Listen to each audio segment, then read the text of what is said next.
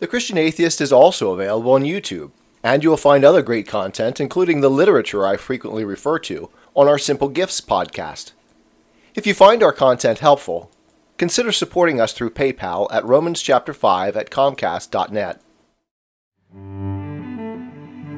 Welcome to The Christian Atheist, where faith and reason fuse in the Incarnation. Episode number 32, What is an Atheist? Part 5. Having proposed a dialectical definition for atheism last episode, we find that, like all Hegelian positions, it is just as much a definition of its opposite, theism. The dialectical order is the oft-repeated thesis, antithesis, synthesis. Hegel's philosophy is progressive in the metaphysical sense. Spirit, the immanent absolute, advances historically. The progress of the dialectic is in the Aufhebung, the cancelling that preserves the two lower terms in a higher order reality or concept, what we call the synthesis. Theism is for us the thesis. Atheism, the antithesis, the explicit denial of the thesis, each term inextricably tied to the other in the dance of opposition. It is important to note that Hegelian logic does not merely allow for contradiction, but as a logic of progression, of movement, development, and change, it conceives of contradiction as integral to the logic itself. Thus, the Aristotelian law of non-contradiction does not apply in Hegelian thought, Hegelian metaphysics. In dialectical logic, both theism and atheism are true, even if only in a limited sense. We must also deny the logical law of excluded middle in the disjunction from last time, that theism is necessarily either true or false. What results is precisely that continuum we postulated last time between the two terms, rather than a radical distinction between them.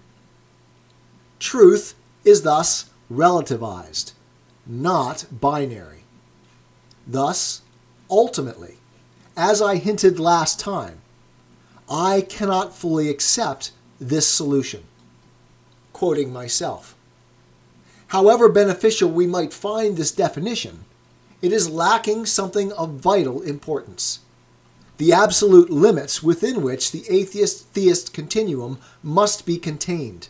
In emphasizing the process of becoming, it lacks the necessary restraint of being, of truth. As I said in the very first episode of this series, I believe atheism, on the final analysis, to be the assertion, the faith that God does not exist. However, consistent with this new definition, we add that this belief ideally carries with it a life lived consistently with that belief, an incarnation of that idea, that ideal. It is completely consistent with our definition, then, that no theist or atheist ever fully embodies or even completely understands all that their faith position entails. As ideals, they are infinitely complex, values to strive toward, but never, in the realm of becoming, goals that are achieved. It is this ideal, this transcendent reality or value, that is indicated, pointed to, by our concrete experience of the world of becoming. This real limit is what our definition lacks. Becoming must find its limits in being, and knowledge its limits in truth. Hegel's logic must be contained in, subject to, Aristotelian logic. One of the two terms must be true, not both, however mixed we may find them here on earth, here in this realm of becoming. I am not content, therefore, to think of atheism and theism as simple tendencies, but as tendentious, as leading us somewhere definite, towards the ideals of truth and being. And it is the explication of the somewhere, the ideal reality that the tendencies indicate, that I would like to undertake in this episode. We must note first that the foundational position, the thesis in dialectical terminology, is theism. Atheism, then, is the antithesis, the explicit denial of the thesis. It is derivative, not primary. Theism must be first asserted before it can be denied. As such, we must, and this is a requirement for any explicit denial, understand what the thesis is actually asserting in order to know what it is that the antithesis is denying. What does it mean to assert? To believe that God exists. We must keep in mind, again, that what we are trying to analyze is not a proposition, but a concrete tendency in the realm of becoming, in human experience, a unification of thought and action in human life. To seriously address this issue would require an effort far beyond our limited capacities here. But a rough schematization is vital to move forward at all. Let us start, then, with primitive humans, seeing the natural forces and representing them as agencies, gods, as causal forces.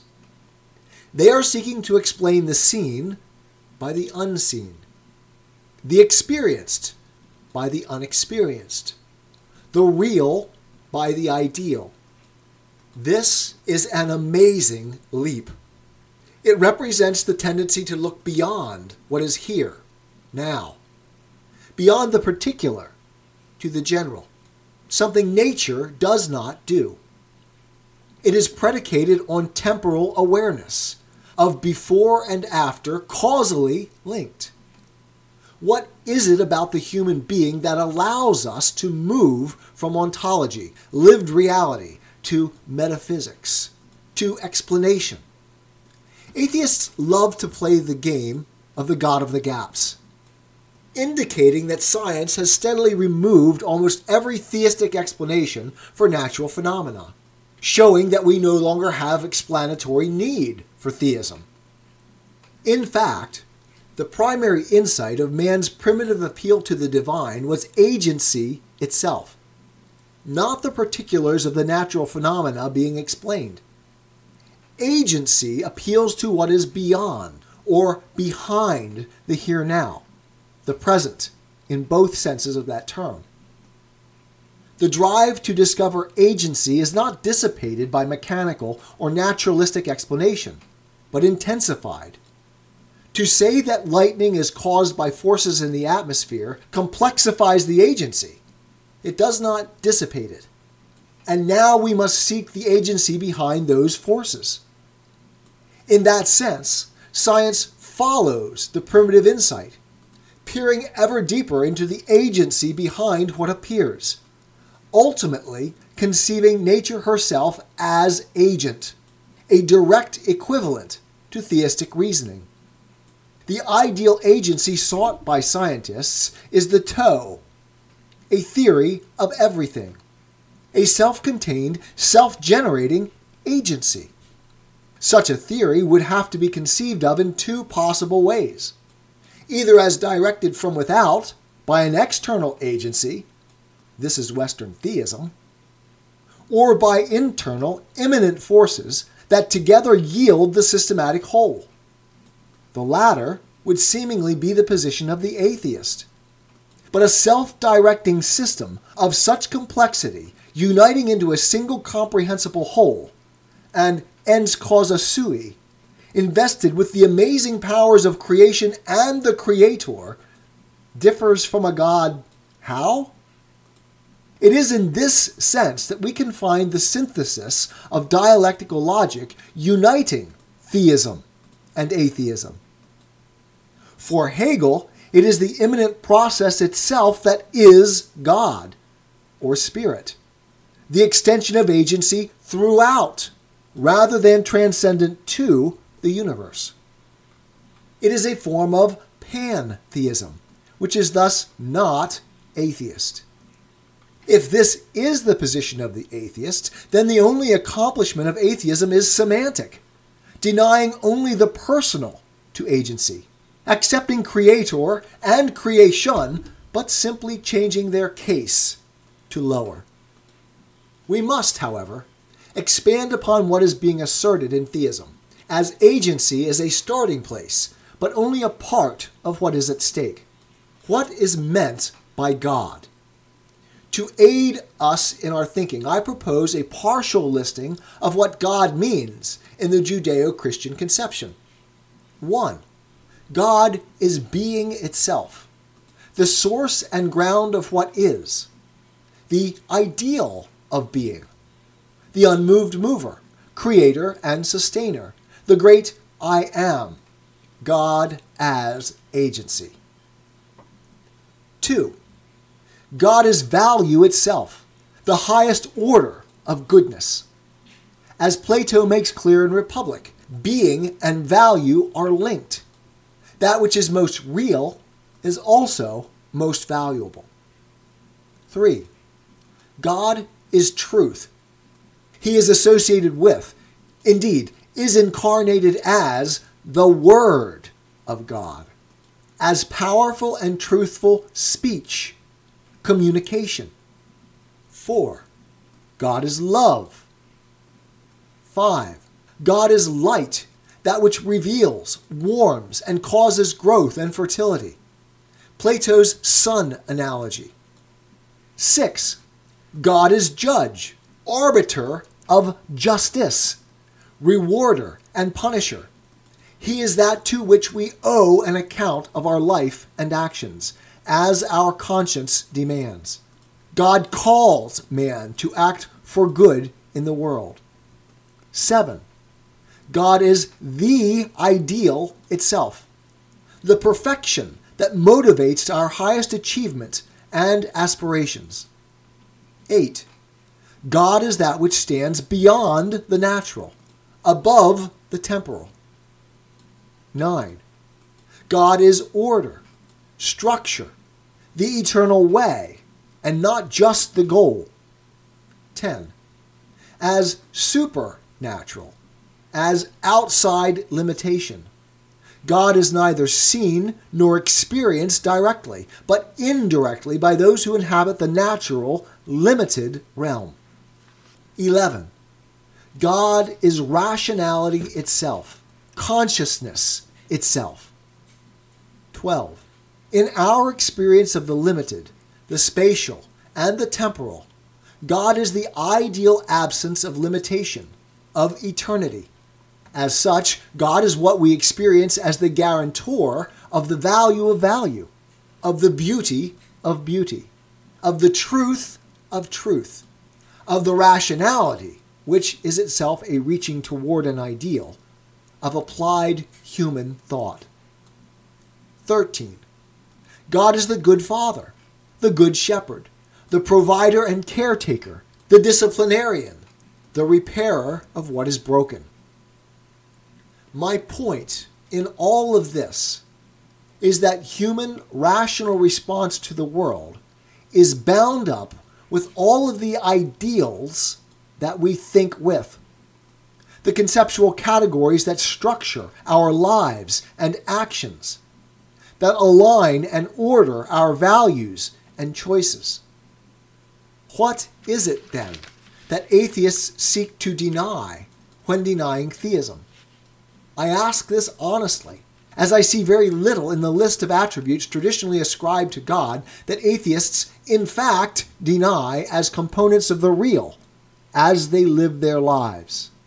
Atheists, like Sam Harris, are profoundly concerned to justify all of this, but without resort to superstition. Fair enough. But without God, it seems to me that atheism faces a problem analogous to the problem of evil for the Western theist, though more difficult to articulate. Let us call it the problem of value. How is it that utterly impersonal agency of unconscious processes gives rise to value? For value is the very substance of the human experience of existence. It is value that orders, that organizes, that, in a word, rationalizes being. We encounter value. We do not create it. External reality mirrors our internal rationality so closely that we marvel at the fit. Value is more real than any object surrounding us, for it is the very basis upon which an object is an object, a discrete thing differentiated from the chaos surrounding it. Why is there something rather than nothing? Something, after all, is better than nothing. Something has value. It is good. What, though, makes it good? Do we have to accept that something is good? Can we not call something bad and nothing good? This is not as idle a question as may first appear, as we human beings can and do invert values, even if we can't create them. Earlier this year, as I was thinking about everything I've ever thought about, I concluded that Western theism stands or falls upon a very basic proposition, repeated multiple times in Genesis 1. And God saw that it was good. And culminating with verse 31. And God saw everything that he had made, and behold, it was very good. Western theism begins by taking this claim on faith. We have reason to doubt it, don't we? Our suffering, the cruelties of nature and of man, plead a powerful case that being is bad, not good. As we saw in an earlier edition of the Christian Atheists, Lucretius' argument is indeed the strongest of all arguments for atheism. Nequaquam novis divinitas esse paratum naturam rerum, tanta stat predita culpa. Had God designed the world, it would not be a world so frail and faulty as we see. That there are two faiths laid out from the beginning of the creation narrative is no mistake. Two open paths down which we can choose to walk. There is logic here on both paths as we live out our axiomatic faith positions. We can live as if our world is good, trust God's judgment, and align ourselves with it, despite the powerful evidence to the contrary. Or we can deny it. If we deny it, we set ourselves as judge of existence. In a world of value, we cannot avoid having a highest value, a God, even if by the practical logic of our choice, that is us. It is in the story of Cain and Abel, Genesis 4, that we see the logical outplay of these ideally diverging paths. Jordan Peterson has apparently reached this same conclusion from his book, Beyond Order. The insistence of God on the goodness of creation reflected the fact that truth, courage, and love were united in his creative action. Thus, there is an ethical claim deeply embedded in the Genesis account of creation. Everything that emerges from the realm of possibility in the act of creation is good. I do not believe there is a more daring argument in all of philosophy or in theology than this. To believe this, to act it out, is the fundamental act of faith. So much, then, for the ideal tendencies of the two positions. In actual practice, what is it that atheists in fact, deny when they are denying theism?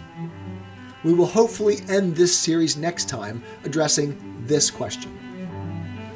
I am a Christian, with the searching and skeptical mind of an atheist. I don't want to believe anything that isn't true. I know both sides of the looking glass, and I know them with open eyes. I choose Christ's side. I invite you to join me from wherever you stand before the looking glass. That's this week's episode. Thanks for listening, and remember, you can have your religious cake and eat it too. You can have reason, respect for science, a 21st century worldview, and be a Christian.